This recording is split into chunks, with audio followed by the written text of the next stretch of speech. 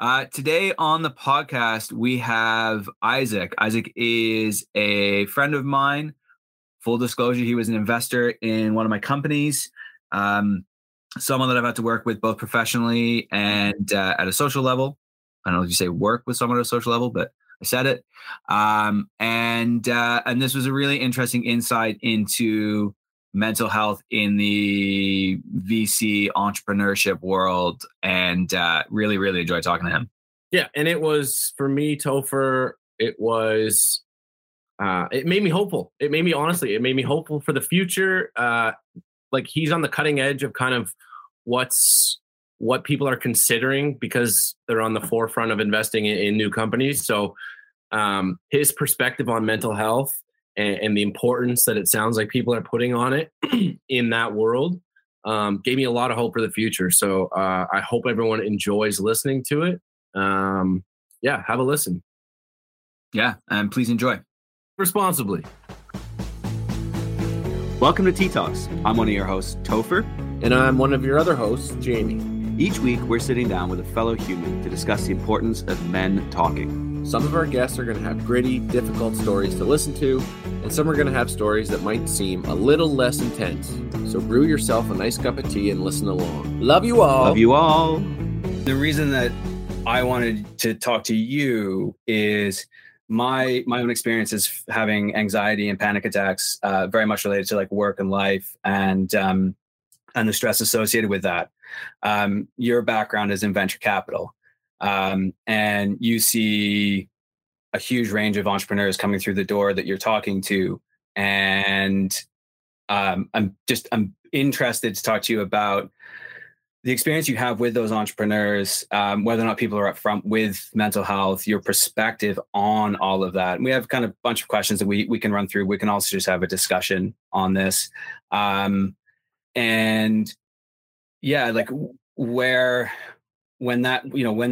people come to you and when those companies come across your desk and you find out about these things, are people up front with these, with what they're dealing with? Is this something you're seeing a lot?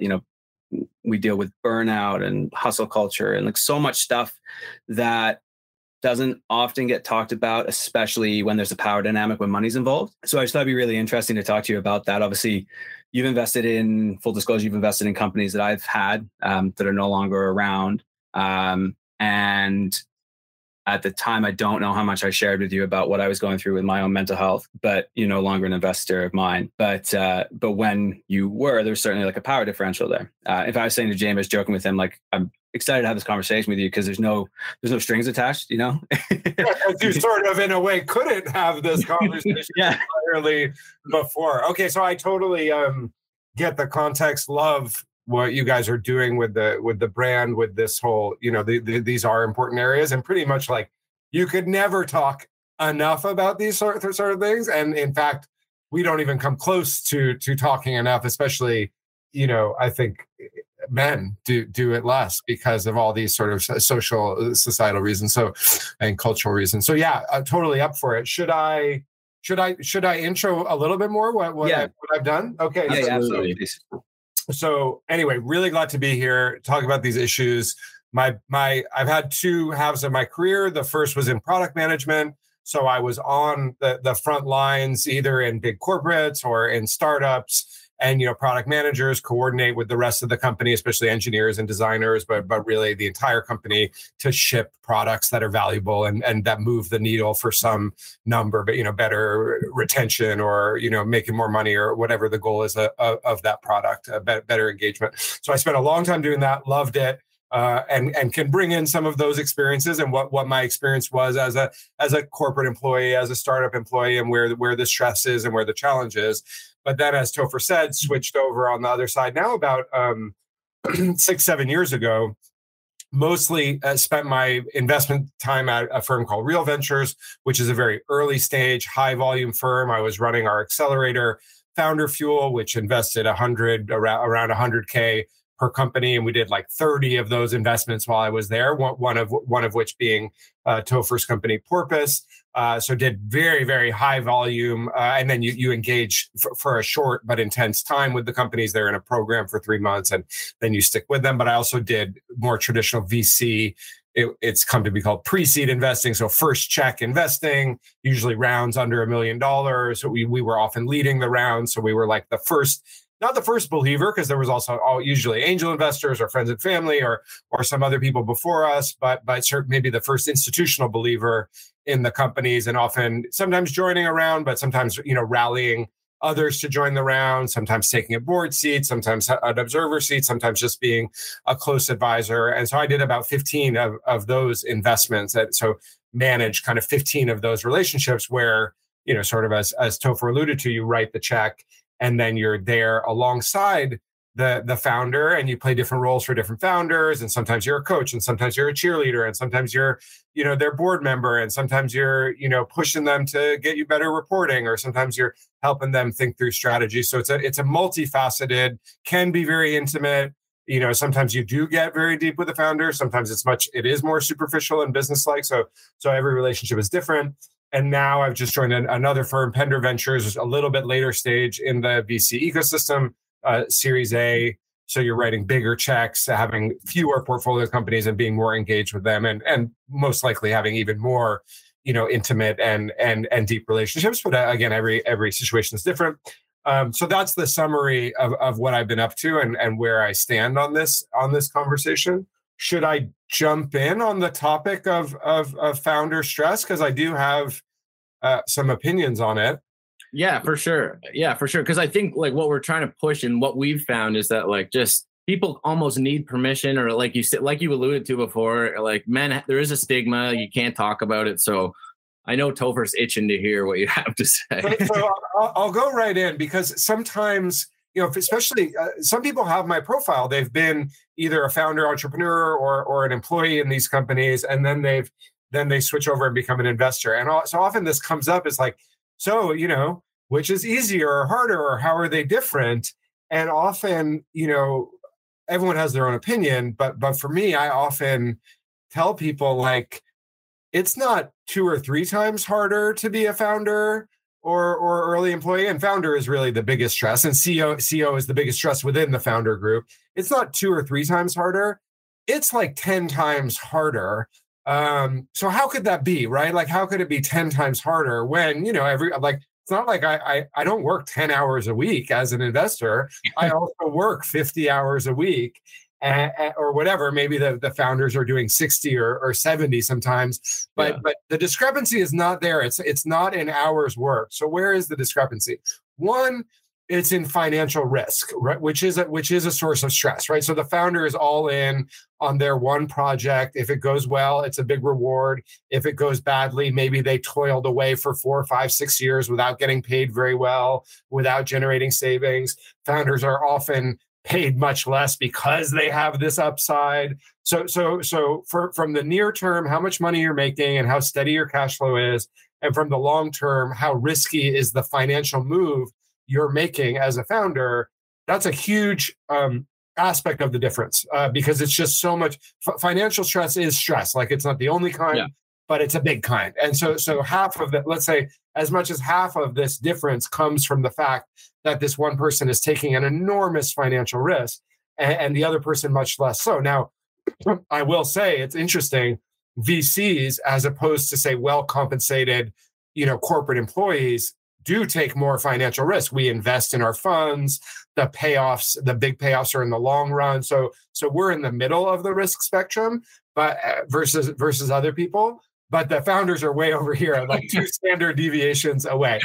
So point one, founders take enormous financial risk, and that is what creates so much pressure and can lead to stress and anxiety, depression, and all these other things. Number 2, the founder is not just in it for themselves. The bigger the company it is, and the more successful it is, the more you are responsible for feeding those mouths, looking after those people, making payroll. You've brought them in, you've convinced them, and they've all often, especially in your first 10, 20 employees, made somewhat similar sacrifices. Like, well, I could have gotten a better job in this other company, but I'm going to come in here, I'm going to get paid the half, but I'm going to get equity in the company. And you're trying to get them aligned with your mission. Hey, we can do this, everybody. We can be successful. So now that's on you too as a founder. And just having them getting paid and having them be said the promises you made to them. You have the investors that you brought in. You have your family and the people who've made sacrifices. If you've had to, like if your partner is doing the earning for your family, or you're less available for your your friends and family. So all of that is on the founder, but especially the health and well-being of the other people who work for the company and the success of the company. Those two combined things mean that, even though the VC and the founder wake up, put their fleece vest on or whatever they're wearing, and run for 50 hours that week and get stuff done and get on calls and send emails. The founder is wearing like a weighted fleece vest that has like 100 kilograms of stress and pressure. The VC less so. And so that's how I think of the difference between these jobs. I can talk about the stresses for what a venture capitalist does because we have our own, and I even refer to them. But that founder thing is a heavy, heavy emotional load. And I mean, I haven't seen everything in the world, but of all the jobs that I've seen, I kind of think it's the heaviest load. Now, maybe big time, big shot corporate CEO is another version of that. But I kind of feel like that's much less lonely. You have 20 lieutenants and you've got all this other stuff, but I don't want to speak to that. I don't know a lot of big corporate CEOs, but the founder journey is especially in the first 10 or 20 hires. So I'll stop there. So that's my kind of riff on it. I think from my perspective too, like from my experience, like you have all the additional stress and pressure that you mentioned. And that was something for me, like I first experienced my first panic attack was after we had just raised a small round. We hired a bunch of people. I was quite comfortable being financially poor. And I have a lot of experience in that prior to starting a company. So that wasn't a huge stress for me, even with having a family. It was once I had the responsibility of other people, that's when it really started to feel like I was sort of in a sort of pressure cooker. I think the added piece is I felt like the expectation for me as a founder or a CEO was above probably what my skill set was. So I was constantly trying to like learn and be better at what I was doing. And where my fear stemmed from, and where I like sort of didn't tell anyone about like the anxiety and the panic attacks and everything I was dealing with, was I was terrified that the investors who had either put money in the company or the employees that had trusted me wouldn't follow along, quite literally, like wouldn't be part of the company once they found out that I was a fraud, right? Even though, I wasn't a fraud, but that's how I felt like, right? I was terrified that everyone was gonna lose their houses, and that was my responsibility. And my realization or what I thought was that the weakness of anxiety would be the downfall of all of those other things. And I think dangerous to be vulnerable. It was too dangerous. It was too much at risk to be vulnerable. And that's what we're trying to discourage, For sure. When you talk about it, Topher, like I can hear it in your voice. Like those were heavy, heavy times in your life. Yeah, absolutely. I think, Isaac, like a question back at you, like with knowing that, like, is that something like when you guys are putting money into a company, are you recognizing that the people who are taking that money, like they're, we have to say like you invest in the founder, you don't necessarily invest in the idea or the company, right? Is your expectation that person is going to sort of figure it all out, may not have all the answers, and is going to be able to ask for help when they need help, no matter what that problem is? Or do you think there's a limit to it? Well, so yes, like what is the bet at any stage that when you're making these investments, whether it's accelerator or angel investment or seed or Series A, I would say there might be some exceptions, but mostly you're looking at the founding team or the key executive team, however they're defined, and within that, especially the CEO, the leader of the company. Sometimes there's two leaders, but whatever. So someone's at the top, and you're saying, I think these people can do it. And by do it, it's exactly what you said, scale with the size of the opportunity and with the success of the company. So you added another vector to the way this weight gets heavier, and it's a really important vector. The vector is time. And if you are lucky to be successful, lucky or good or whatever, you raise capital, you hire more people, you have an executive team, what's being asked of you as the leader keeps going up. You're asking to move from grade school to secondary school to post-secondary to graduate school, and there are people who do it. So we know it is possible to go from pre-seed investment to IPO and retain your seat as the CEO. And I don't have to list off all the examples that have done that. So the bet is in the best state of the world. If VCs, whether they write it out this way, are modeling different scenarios. Okay, this would be like a good outcome. This would be a great outcome. That they always think, what could be the great outcome? And the great outcome is a very great outcome. Like this company does really, really well and either sells via M&A or goes public. And the best version of that outcome is the CEO or leadership team got us there, because otherwise it decreases your chances. Like if it was a good company, a good product or whatever, but it turned out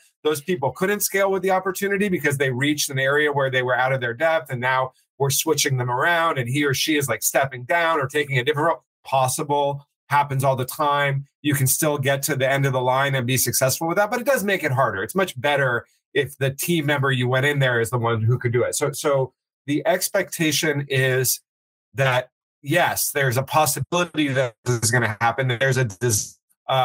Some investments are more based on the team, and it's really a bet on the founding team. Some investments are a little bit more based on, say, the intellectual property or other things, but always you are betting on the founder team. So yes, there is the expectation in terms of, what is expected from the founder in terms of highlighting their gaps, of reaching out for help, of even talking about times where they're struggling.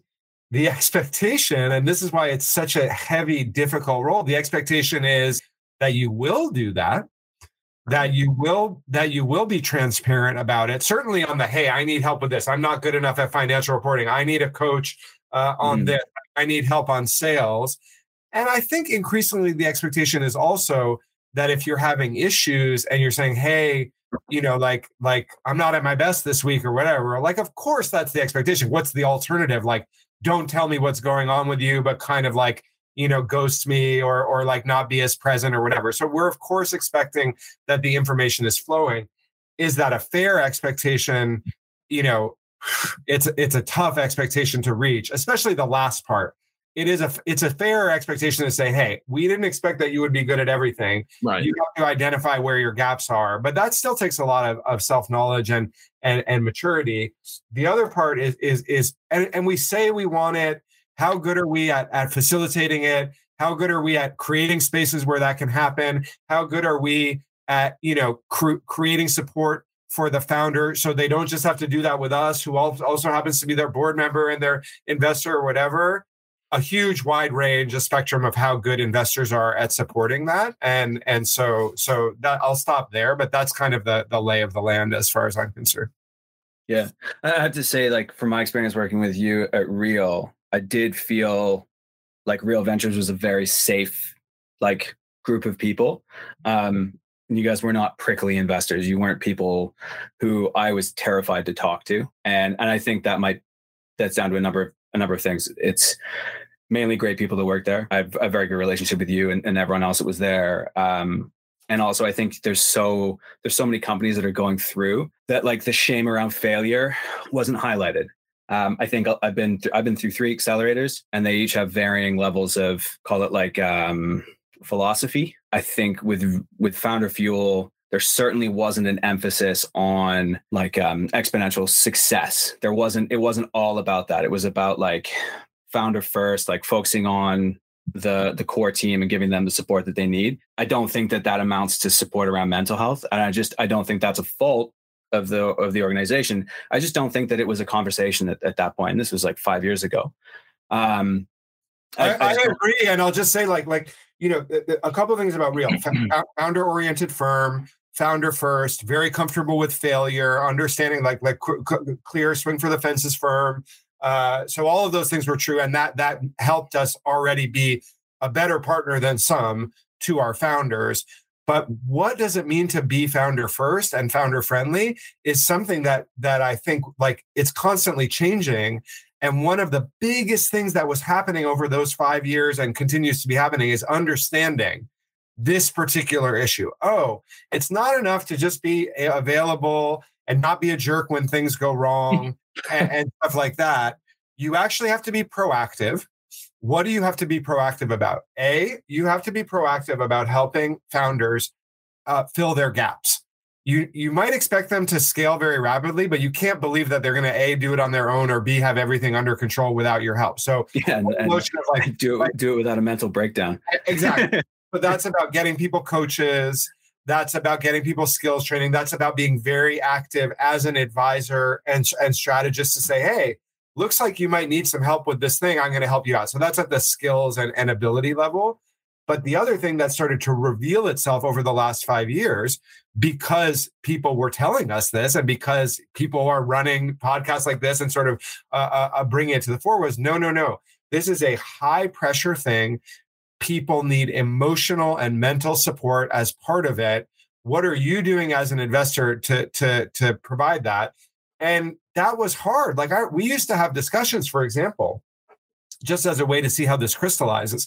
We go, oh, this is important. It takes us years, and we go, oh, this is important. So maybe when we write a check into a company, we should mandate that 1% of the money goes into mental health support for the founding team.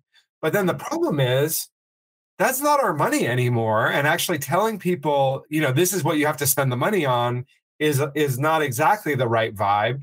The most successful VC firms that are the most committed to this project have said, we will give you another $10,000 or whatever the number is for mental health support out of our management fees, out of our money. Now that's a gold standard, right? We're saying we care so much about this, we will pay for it. But most firms don't have that much money. Most firms can't do that. So even once it arises and you realize that it's important, there are limitations to what you can do. At the least, you can be aware of it and make it an open thing. But it brings back to Topher's point that he's made a couple of times. Like we aren't always the ideal person to provide that support. So part of it, I guess, is work. This is my hypothesis. Is part of it is being open enough with the founders to make it clear to them, this is important, but we don't expect us to be the only people to support you. And if you do need support, you need to take it in your hands, right? Because the founder is the chief of their own destiny. Like we want you to do that. Like you need emotional, mental support. We might not be able to pay for it, but we can tell you that it's important. And we could, for example, provide you with a list of people who could help you out and who have expertise. Yeah. So Isaac, what I'm hearing there is first of all, it's awesome. I didn't realize that. I guess VCs were like, it's so funny coming from this side and talking with Topher.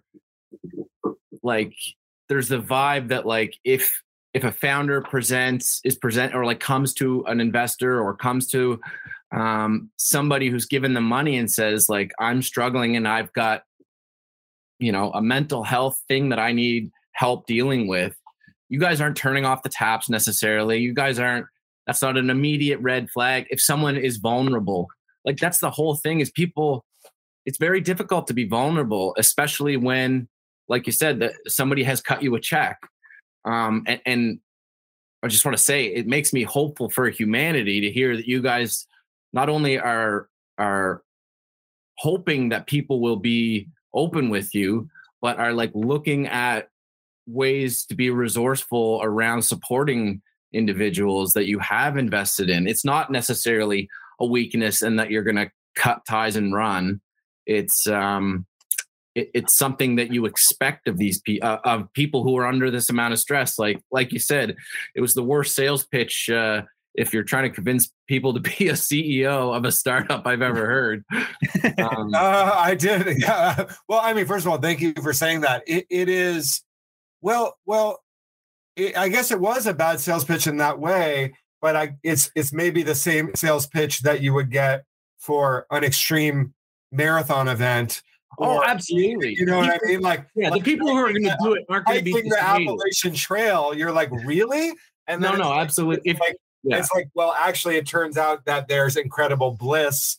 Yeah. And I meant that facetiously. If someone was talked out of it by what you said, they weren't going to do it. They don't want to do it anyway. So I think, look, the first thing in any sort of area or of endeavor is awareness.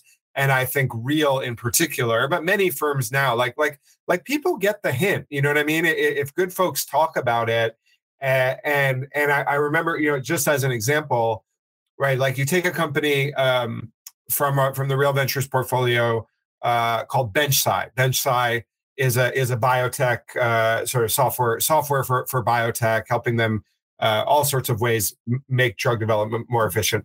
And a pretty successful company with very cool IP. It's moved fast, it's grown, it's raised money. And it's led by this guy, Lerone, who's a very intense, hard-hitting, hard-driving founder. He's Israeli. He's, served his time in the military. He's no joke. And yet, he got religion on this topic.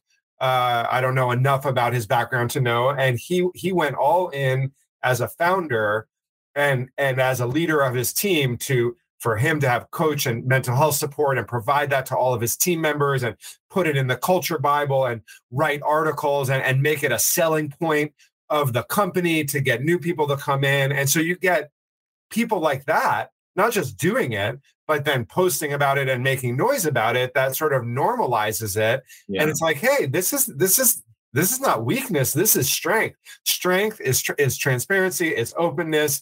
It's understanding that life is hard. And I think, this could get a little bit out of my depth, but I consider anxiety and depression kind of like one of these, accelerating ills of the modern age, right? Like we've never been more prosperous. But there's other things that come with prosperity. And this is one of those things. And I see this a lot. This is a different subject area with, like, I have a 13-year-old daughter and an 11-year-old son. And it's sort of rampant among teenagers and college. My wife is a college professor. So the level of sort of mental health issues that she sees with her students. So I kind of see this as a little bit like the nature of our existence today. It's more an issue than it ever has been. And so you have to kind of appreciate that, especially back to this extreme sport that we're playing in, where it's like, well, if it's hard to just, get up and do your job regularly, imagine how hard it is with all this stuff sitting on your head. And so you've got to be aware of it from the investment side, from the founder side, like everybody's got to.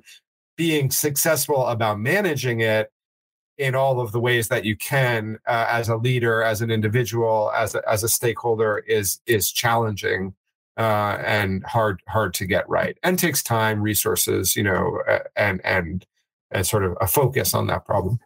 Yeah, that example that you just provided of that founder putting in all those different programs in his company. One of the cool things, if you think about that from the outside, is he would have had to get investor buy-in in order to spend money on all of that stuff. So he would have had to sell that to the board, and he would have had to kind of go through the ranks in order to make sure that was kind of okay. So he would have gotten sign off from everyone that's a good use of funds. And when you're in like a fast scaling business, it's pretty hard sometimes to direct funds away from sort of your main revenue generating activities. And but mental health, obviously he highlighted that was something that was going to contribute to success in the business if everyone is feeling safer inside their company and is able to talk and is open. So that's a huge win. That's really, really cool. Absolutely. He'd be a good guy for this podcast. He'd have very wise things to share. And he worked with a woman whose name, I think her first name is Carrie. I can't remember her full name. But she, this is her practice as a psychologist to focus in on companies, and not coaching, which has also become huge. And I do think I think of coaching as closing the skills gap and helping you scale as a leader and as a business person. And of course, if you do that, you will have less anxiety and stress because you'll feel sort of in control of your destiny. But no, she's like, this is about mental health within these companies and providing counseling and support. And so she'd also be a great guest as someone who works with founders and works with team members. Yeah, that's really cool. Yeah. Is that something when we were talking about this a few minutes ago, we're talking about like the support that Real and Founder Fuel were looking at. Is that something that has ever been discussed as bringing in like how you bring in like BDO and you bring in all like the different services to help support companies? That would be an amazing service to bring in to support businesses and show kind of upfront that like, hey, this is something that we recognize, we care about. And if you come to us, we did it. And so this was the other thing that was happening at Real Ventures at the time, especially in the last couple of years I was there, led by John Stokes, who's now the managing partner, was this deep dive into conscious leadership, which is a kind of within this domain, and it's about emotional awareness and self-control and how people interact. And it's a kind of a cool body of knowledge and a cool community that's working. I won't say quite in the mental health area, but in the human behavior and teamwork and self-development area. So we did all of these seminars as a group, as Real Ventures, like a whole year of training and offsites and stuff. And we got very deep into it. Super interesting for us as individuals, and a way for us to help us develop as people and to become better investors and better supporters of all these companies.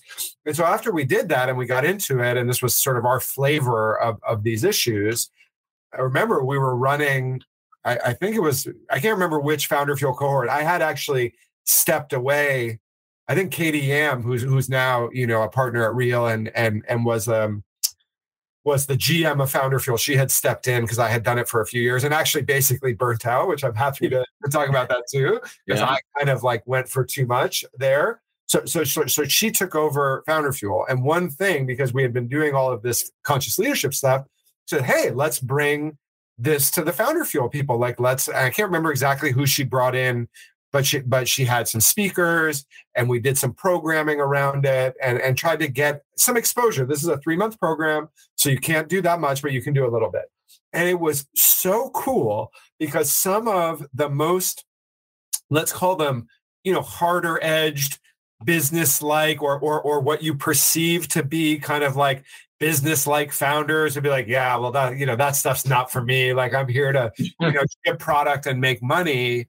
They were like, that was the best thing that you all did for me in the program. Wow. And in general, that's what people said, because the thing is, what Founder Fuel has to meet people where they are and create value. And 6, 7, 8 years ago, just telling people about CAC LTV or lean startup or, iterative product development, sort of stuff like that was highly valuable. Now it's a little bit in the water. Like, people do know a lot of the techniques. So you have to sort of update your playbook. What do these people not know about, or where? And here you come in and say, hey, let's talk about founder stress. Let's talk about self-awareness, emotional control, emotional dynamics between your team. And it's not like people are not experiencing that. They might not all have the vocabulary for it, depending on what their background was. So it was so eye-opening. You're bringing these people in, you're telling them, I want you to make money and grow the company, but then you bring them this other content, which is very personal. And they're like, that's what I needed, not just to get through the day, but that's what I needed to be a better founder and a more successful leader. So now these are small little bite-sized things. And the great thing about accelerators, as distinct from venture capital investments, which happen later in the cycle, accelerators, you have programming. They expect to get some speakers and to be taught some things. So it's a little bit easier to say, hey, this is what's on our mind and you should think about it. VCs have it a little bit harder because we don't have as much, like, we can't be like, so now I would like you to watch this video. And we do, but by the way, Real Ventures on the same topic and shows you what you can do. We were running for a while, and I assume they're still doing some version of it, founder, 2-day founder seminars for companies that we had recently funded. Same thing. Once we got into conscious leadership, we would talk to them about conscious leadership, and they'd go, "This is the best thing that you told us about because it's new and we haven't heard it from other people." So a little bit goes a long way, and I think we did have a success in getting that cycle of like, be aware of it, gain some mastery over it yourself, take it seriously, and then try to bring it to the founders and try to be a positive source of guidance and frameworks and structure for those founders. Yeah, that's really cool. Yeah, again, just like the point of you guys as investors saying to founders and entrepreneurs in general that like it's okay to need support in this area, right? Like that, I think is like the underlying message. Like the value that people get from that is sort of twofold. One is the actual content that they receive in that seminar, but the second piece, which is more subtle and subconscious, is that as investors, like you're providing this service. You don't think that it's weak for them to need this added layer of coaching and support that typically in the past we've sort of said, oh, you can deal with that yourself, or just like brush it off. It's not, you're strong. You should be able to handle this without someone else. And tough it out. No, yeah, exactly. It's not that way. I have another topic that I can riff on, but do you have some other questions that you want us to get to? I would love for you to talk a little bit about how you experience burnout. Sure. If we're talking about that. Yeah, no, definitely. So I came to VC from the operating side. So I'm an operator, like I ship, like I can get stuff done. That's part of my personal brand. And so then when we were starting this, it was two partners in this fund, me and Sylvain, and the fund was a $30 million fund or $31 million fund. And we inherited the Founder Fuel brand and investment machine for sort of complicated reasons about how Real Ventures raises money and who it raises money for. But we were like the lucky beneficiaries of this incredible machine that is like great for making money. It's a very proven investment strategy because you invest in lots of companies and the best ones come up. It's super interesting way to interact with founders, to build your brand, to make connections. So it's just like it's a gloriously awesome thing. And we got it. So, but there was a price. What was the price? Someone had to run it.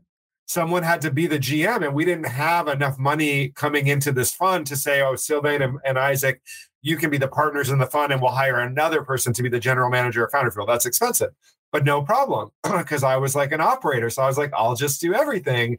And in fact, I was thrilled to have the opportunity because it's also a great learning environment for a new investor. You're writing all these checks, very small checks, very fast, meeting lots of companies, seeing how they develop. So I was like, wow, what a great way for me to learn as the same time I'm doing sort of slightly larger checks into companies that are a little bit further on. So I'm like, I'm in. And first year, no problem. I don't have any portfolio companies. So Founder Fuel is my number one priority. Let's go. Let's make the investments. Let's, overhaul the program in this way. It's going great. Like I'm getting the hang of it. Did some good things, did some bad things. Made some investments as well. So now I have a portfolio. Roll it forward a year. Now I have 4 or 5 companies.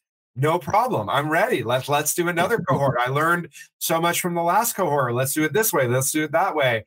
And I'm still making investments on this. I shouldn't say on the side because it's actually my main job to do these pre-seed investments. Now roll it forward a year. Now, and by the way, John in particular, because he could see, like I was doing everything to the 110th degree at Real Ventures, because it's sort of my nature. So it was Founder Fuel. It was community stuff. I got involved with Front Row Ventures. I was trying to meet every company I could. I was filling up my calendar 35 hours a week. And he's like, "You're going to burn out." And I'm like, I'm unbeatable. Like it's impossible that I would burn out. And I've come from these startups and all this stuff. Year 3, we're sourcing for Founder Fuel. In fact, we have sourced all the companies. And it was even, I believe that was the year. Yeah, it was a brutal sourcing year because for various reasons, a lot of the companies that we had sourced and got to our, top of the list, and we had even made them offers. Like half of them didn't take the offer they got money from someone else, or we got beat out by another accelerator. So it was like a tough version, just a little bit, bad luck of the draw. I'm still doing deals. I have like 10, 12 portfolio companies. Front Row Ventures is now, growing and becoming a bigger thing. This is the student VC fund. Yeah. And like, I am at my wit's end and not quite realizing it. And I'm starting to run down and not, and people can see it, and it happens in meetings. You sort of lash out at somebody or you're like, I'm having a terrible, you let it out. Cause I was not good at, it's not like I was telling everybody. I was classically like keep it inside, wake up earlier, shoot that thing. You know what I mean? Like you got this, man. Don't tell anybody. Yeah. Stop it down. And so finally they're like, whoa, man, like it seems like you're overloaded. And they could see objectively. It's not like there wasn't data to say like, whoa, you are doing a lot. And so John was like, what could I take off your plate? Like, and don't think about what you think is possible. Just say what you actually want. And I was like, I don't want to do the next cohort. Like, it's so, I'd already sourced it, but I was like, I don't want to run it. I don't want to show up at those events.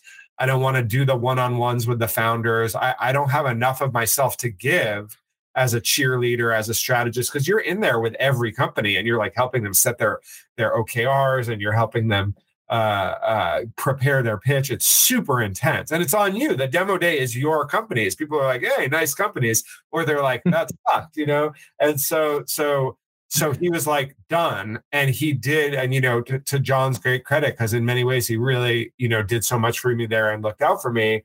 And we moved it around.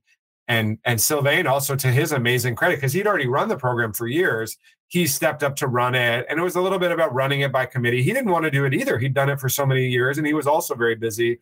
But, the firm decided to rearrange it. And so that was my way out. And that got me down to a level that I was no longer, overextended to the point. And I wasn't, what is burnout? I don't really know. But to me, maybe there's like burning really hot. And then there's like fundamental burnout. Like, I don't want to do this job anymore. I don't like it. I don't feel gratified by it. That was not the case. I loved the job. I took incredible amounts of energy from it and still do today. It was more just like, I've literally taken on more than I can do well. And it's crushing me. So I was rescued by my team. And then actually it was at that point after Sylvain staying in saying, if we want to keep doing Founder Fuel and get all the benefits of this incredible investment machine, we can't keep doing what we are breaking the same rules that we give to our founders. We are getting people to do more than is reasonably possible. We are going to trend them towards burnout. We need to hire a general manager and commit our own firm resources to this program. And that's why we hired Katie. And that's why, now it's been a bit on pause because of other things for Real Ventures. She stepped in and took it to another level because she had, the energy and the bandwidth and the excitement and is also just an incredibly capable and talented person. So that's kind of the whole story. And I think as burnout stories go, it's pretty mild. Right? Because I kind of got bailed out, but nevertheless, I think there's a really interesting lesson there, though, is like you did get bailed out, but you got bailed out because someone within your organization recognized sort of all of the symptoms of burnout, right? And they had the confidence in the position to say, hey, how can we support you? You're a great employee, you're a great partner, you're an asset to this team. How can we support you so that A, we don't lose you, B, we don't lose the program, and C, how can we just make sure that things are okay? And I bet that, and I don't want to put words in your mouth, but I bet that you had a huge fear of going to anyone else before they came to you because you didn't want to seem weak and you didn't want to seem like you were unable to do the job. When in reality, you hit a point where you couldn't do everything you were doing. Maybe I would have, raised my hand, but I certainly don't think I did. And instead waited for someone. And so, yeah, you got to look out for your people. And when you hit it when you're like, so do you have any issue? They're like, yes, yeah, I'm absolutely drowning over here. And so that was I learned a lot in that process about myself, about other people, and about, how things like that can go down. Yeah. That's great. Like a really, really great thing that John was able to do for you is to provide you with support there. And I think that that's like, a lot of this conversation has been about how like you as a venture capitalist, like in a position of power, simple things that you do can support the entrepreneur to give them permission to either ask for help or seek help themselves. I think that's a really great example of how it's not always about society teaching people to ask for help. It's also about us as men reaching out to our friends and saying like, hey, like you look like you're fucking overwhelmed. Like, is there something you need? Like, is it just a conversation you need to have? Is it, if you're at work, is it like support that I can offer you? And like, I know when I went to Dan and Denis, when I was like burnt out, I went to them, but I think if I'd waited much longer, they probably would have come to me as well. But as soon as I did go to them, the first thing that they asked me was like, what can I do to relieve the stress and relieve the pressure? Like, what can I take on that's going to make your life better? And that, my biggest fear was they were going to say, fuck you, like, move over, we're going to take control. Right. That was my biggest fear, but that was not what they did. And the same in your situation, John went to you, Isaac, how can we help you? What do you need? And you were like, fuck, thank God.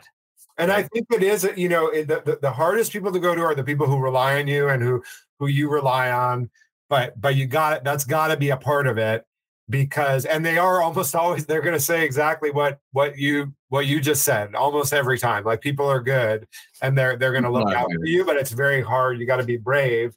And then the other thing, which I also think I did in a very mediocre way, you got to have people outside of it. It can be your spouse, but I found it was hard, right? One thing is, he or she, and she in my case is also looking for you to deliver on all of this stuff, and both in work and at the home, and so, and maybe there's a whole other thing, like of how well that relationship's going. So can your spouse help you with all of this outwork stuff? Maybe, but maybe maybe he or she isn't the best position. And then you've got, friends, but it's like, how close are you with them, and how comfortable are you to sort of take it beyond the, like, hey, let's go for a bike ride kind of level of friendship. And especially men with like activity-based friendships, it's like, how do you get there? I have a twin brother, so I would talk to him about it a little bit. But as I reflect back on, how open was I with the people in my life who know me best, either in that situation or in other situations where I've been challenging, I would say probably much less open than is optimal. You know what I mean? Like, much more. I'm like, life is tough. And so the stuff that's not going well, just like, eat it, suck it up, grind it out. And there's something perhaps noble about that, but in the end, it's pretty self-defeating and not really the way to approach it. So I think, there's lots of ways to manage these kind of situations. It is sort of ironically or paradoxically, whatever, it's in the hands of the person who is struggling. Often, it can be in the hands of their friends or whatever, but it's often in your hands to say, like, I'm going to seek help. I'm going to get, I'm going to talk to someone about it. And it's easy to say, hard to do. The tougher a time you're having, the harder it can be to sort of tell anybody about it. And so that's what I experienced at a very light level. I think you hit the nail on the head too. When you said it's brave, right? It's brave to sit down with someone and be vulnerable. Like, my circle of friends doesn't include many people in the VC world or the startup world. So for me, it's like you said, it's guys not knowing how to sit down and talk about what it is that they're going through at work or how to do that. And it's just the healing is in just saying it. It's just, there's a lot of healing in just saying it. Yes, there's professionals and those people are needed too, but there's a lot of healing power in just saying the words, I'm not okay, or I'm stressed out. I'm anxious. Like guys, we do have a hard time. I agree. We're doing a big launch tomorrow, so I assume this will air after it's happened of news for the firm. And like, I'm driving a lot of that stuff, and it's like, it's going fine, but like there's some like last minute stuff going on. And we started another meeting today, like a strategy and planning meeting that has nothing to do with that. And people are like, how are you doing? In the sort of superficial, like, how's everyone doing? Yeah. I'm like, I'm very stressed out. I just want you guys to know. Like, that's awesome. And that helps. You know what I mean? You go like, I just want, that's where I'm at. Like, there's a lot. And then people go, hey, should we have this meeting? Do you need to focus on other things? No. There's nothing we can do about it. I'm just telling you, and it's out there. And hopefully that lands and registers in the meeting, and people are just a little bit aware of what's going on. So you're so right. Just speaking the words, whatever is going on for you, being transparent is a very powerful medicine that we control. It just takes a certain mindset. And as with many things, easier said than done, but also totally doable. Yeah. Grab a cup of tea and sit down with a friend. Exactly. Or whoever you can find. I do want to, because I know we're going to run out of time, and I just want to go back to the topic of founders scaling with a business, not scaling with the business, and how and transitioning sometimes in and out of the business. And also this is the related topic is companies pivoting and staying the course and or not. Okay. So the riff is this, like the bet is that the company is going to do really well and the founder is going to scale with the company. That's what we're hoping. But it does not always pan out. And on the company side, sometimes you're going to pivot and then you're going to pivot again. And at some point you're actually going to say, if it didn't work out, that's it. It's over. We're not going to keep going. We're shutting the company down. And that's a very fearsome thing for founders. And now that I'm in year 6 or whatever, and because we did so many early stage investments and so many investments total, I've been through it a few times with founders. And the thing I'll just say is that is a heavy load for the founder, even though the investor for the most part is A, I already knew that 6 months ago, so don't worry about it. B, this is the business we're in. We feel the pain much less. C, you did not let us down. You did your best. You tried as hard as you could. So just to say, that is, everyone has their own destiny, and that is the destiny of many of these companies, is to not get over the line and not make anyone 10, 15, $100 million, and just say it's totally okay. Every founder decides when, because it's also grit, resilience, keep trying, pivot, don't give up. And all those are laudable. And it's not don't do that. It's totally do that. But at some point, the story sometimes ends. And the statement is just to say, that is totally okay. And something that if if your investor is not totally fine with that and understanding and supportive, well, that ain't right, because the investor should know exactly that's going to happen. On the personal side, sometimes the bet on the company works out, but the bet on the founder has an end date that is not the same as the bet on the company, right? The company is actually doing okay. The founder has hit their level where they're no longer the right leader for the company. And this is a very hard thing to talk about, because it's sort of against what the handshake agreement was at the beginning, or the best case scenario. But I've just been through this with a couple of founders in my old portfolio. They come in, hey, we have more gas in the tank, we think, in this company, but in the long run, I don't want to do it anymore. So these were high self-knowledge people. I don't want to do this anymore. I want to do something else. And I think I was super impressed in both of the conversations. These just happened last week. And I was like, I see it. I can see this. These were companies where it has been hard to move it forward. So that's one version of the story, is saying I'm calling it quits. And again, the investors usually will be like, I could see that happening, and I totally understand. But it is the exception. Most founders in that situation do not do that.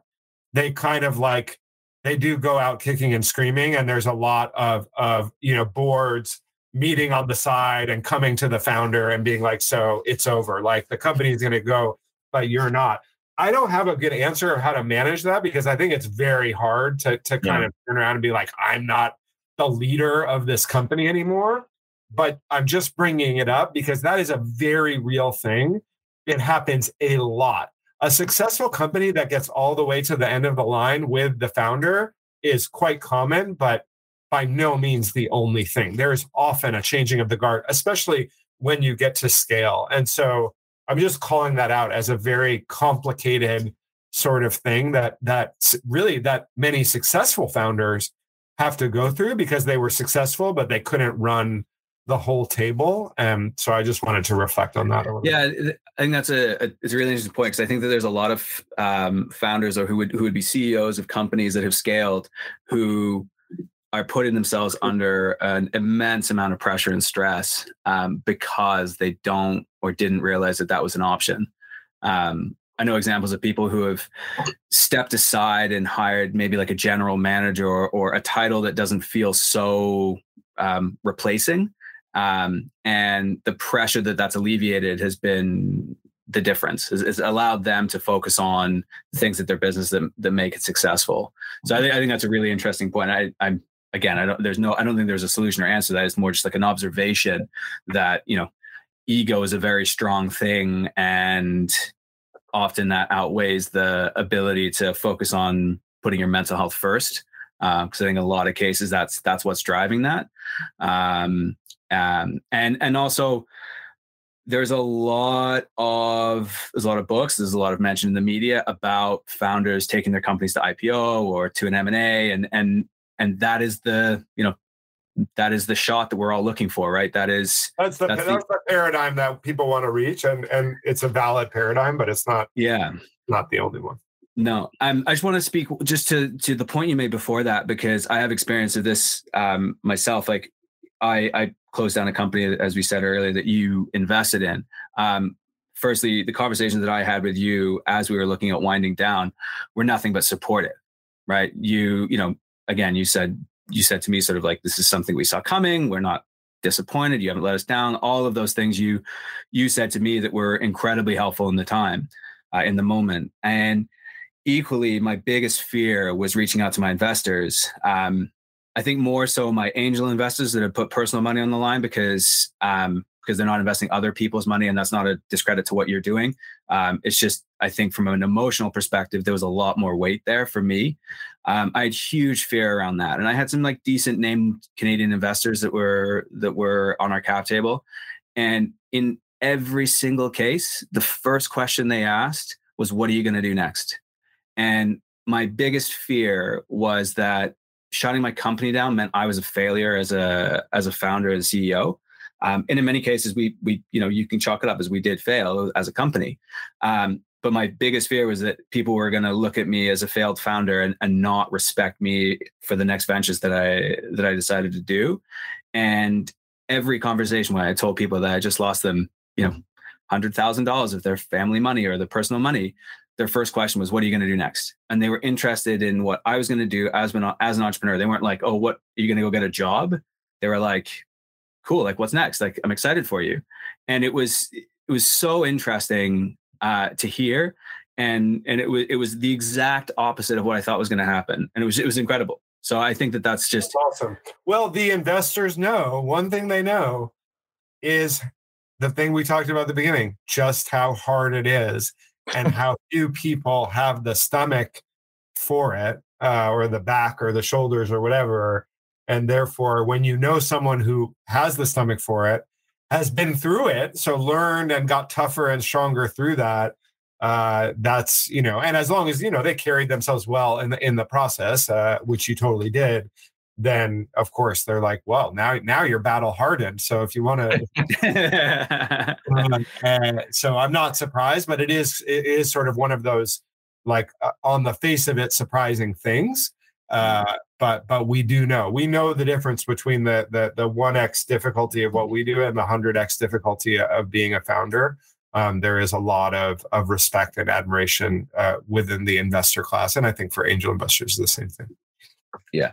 The second thing that they said was they often told me about their failures, which was great to hear, for sure. And it's funny that the parallels between telling an investor that the company we were going to shut the company down, and telling people that I have anxiety, it's very, very similar. My fears were that there was going to be rejection and there was shame associated with it. And it was always the opposite. Everyone was just like, oh yeah, I deal with anxiety. I've had panic attacks. I've had X, Y, Z. So, the moral of the story is once you talk to people, you realize that, everyone's dealing with shit, right? Everyone's dealt with something and everyone understands it. And it's just a matter of getting out there and talking.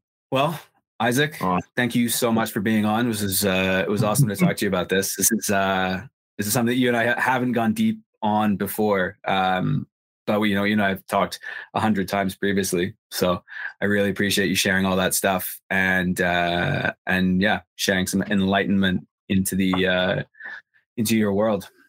Yeah, it was fascinating on my end, totally. And yeah, I'm hopeful. It makes me hopeful that people in your position are aware and supporting, That's awesome. I loved it, guys. Jamie, super nice to meet you. Topher, always fun to jam, and it's a great forum that you're creating for people to talk about this stuff and engage with it. So really happy to have been here. Awesome. Thanks, man. Appreciate it. Have a great rest of the week, and we'll chat. Okay, bye.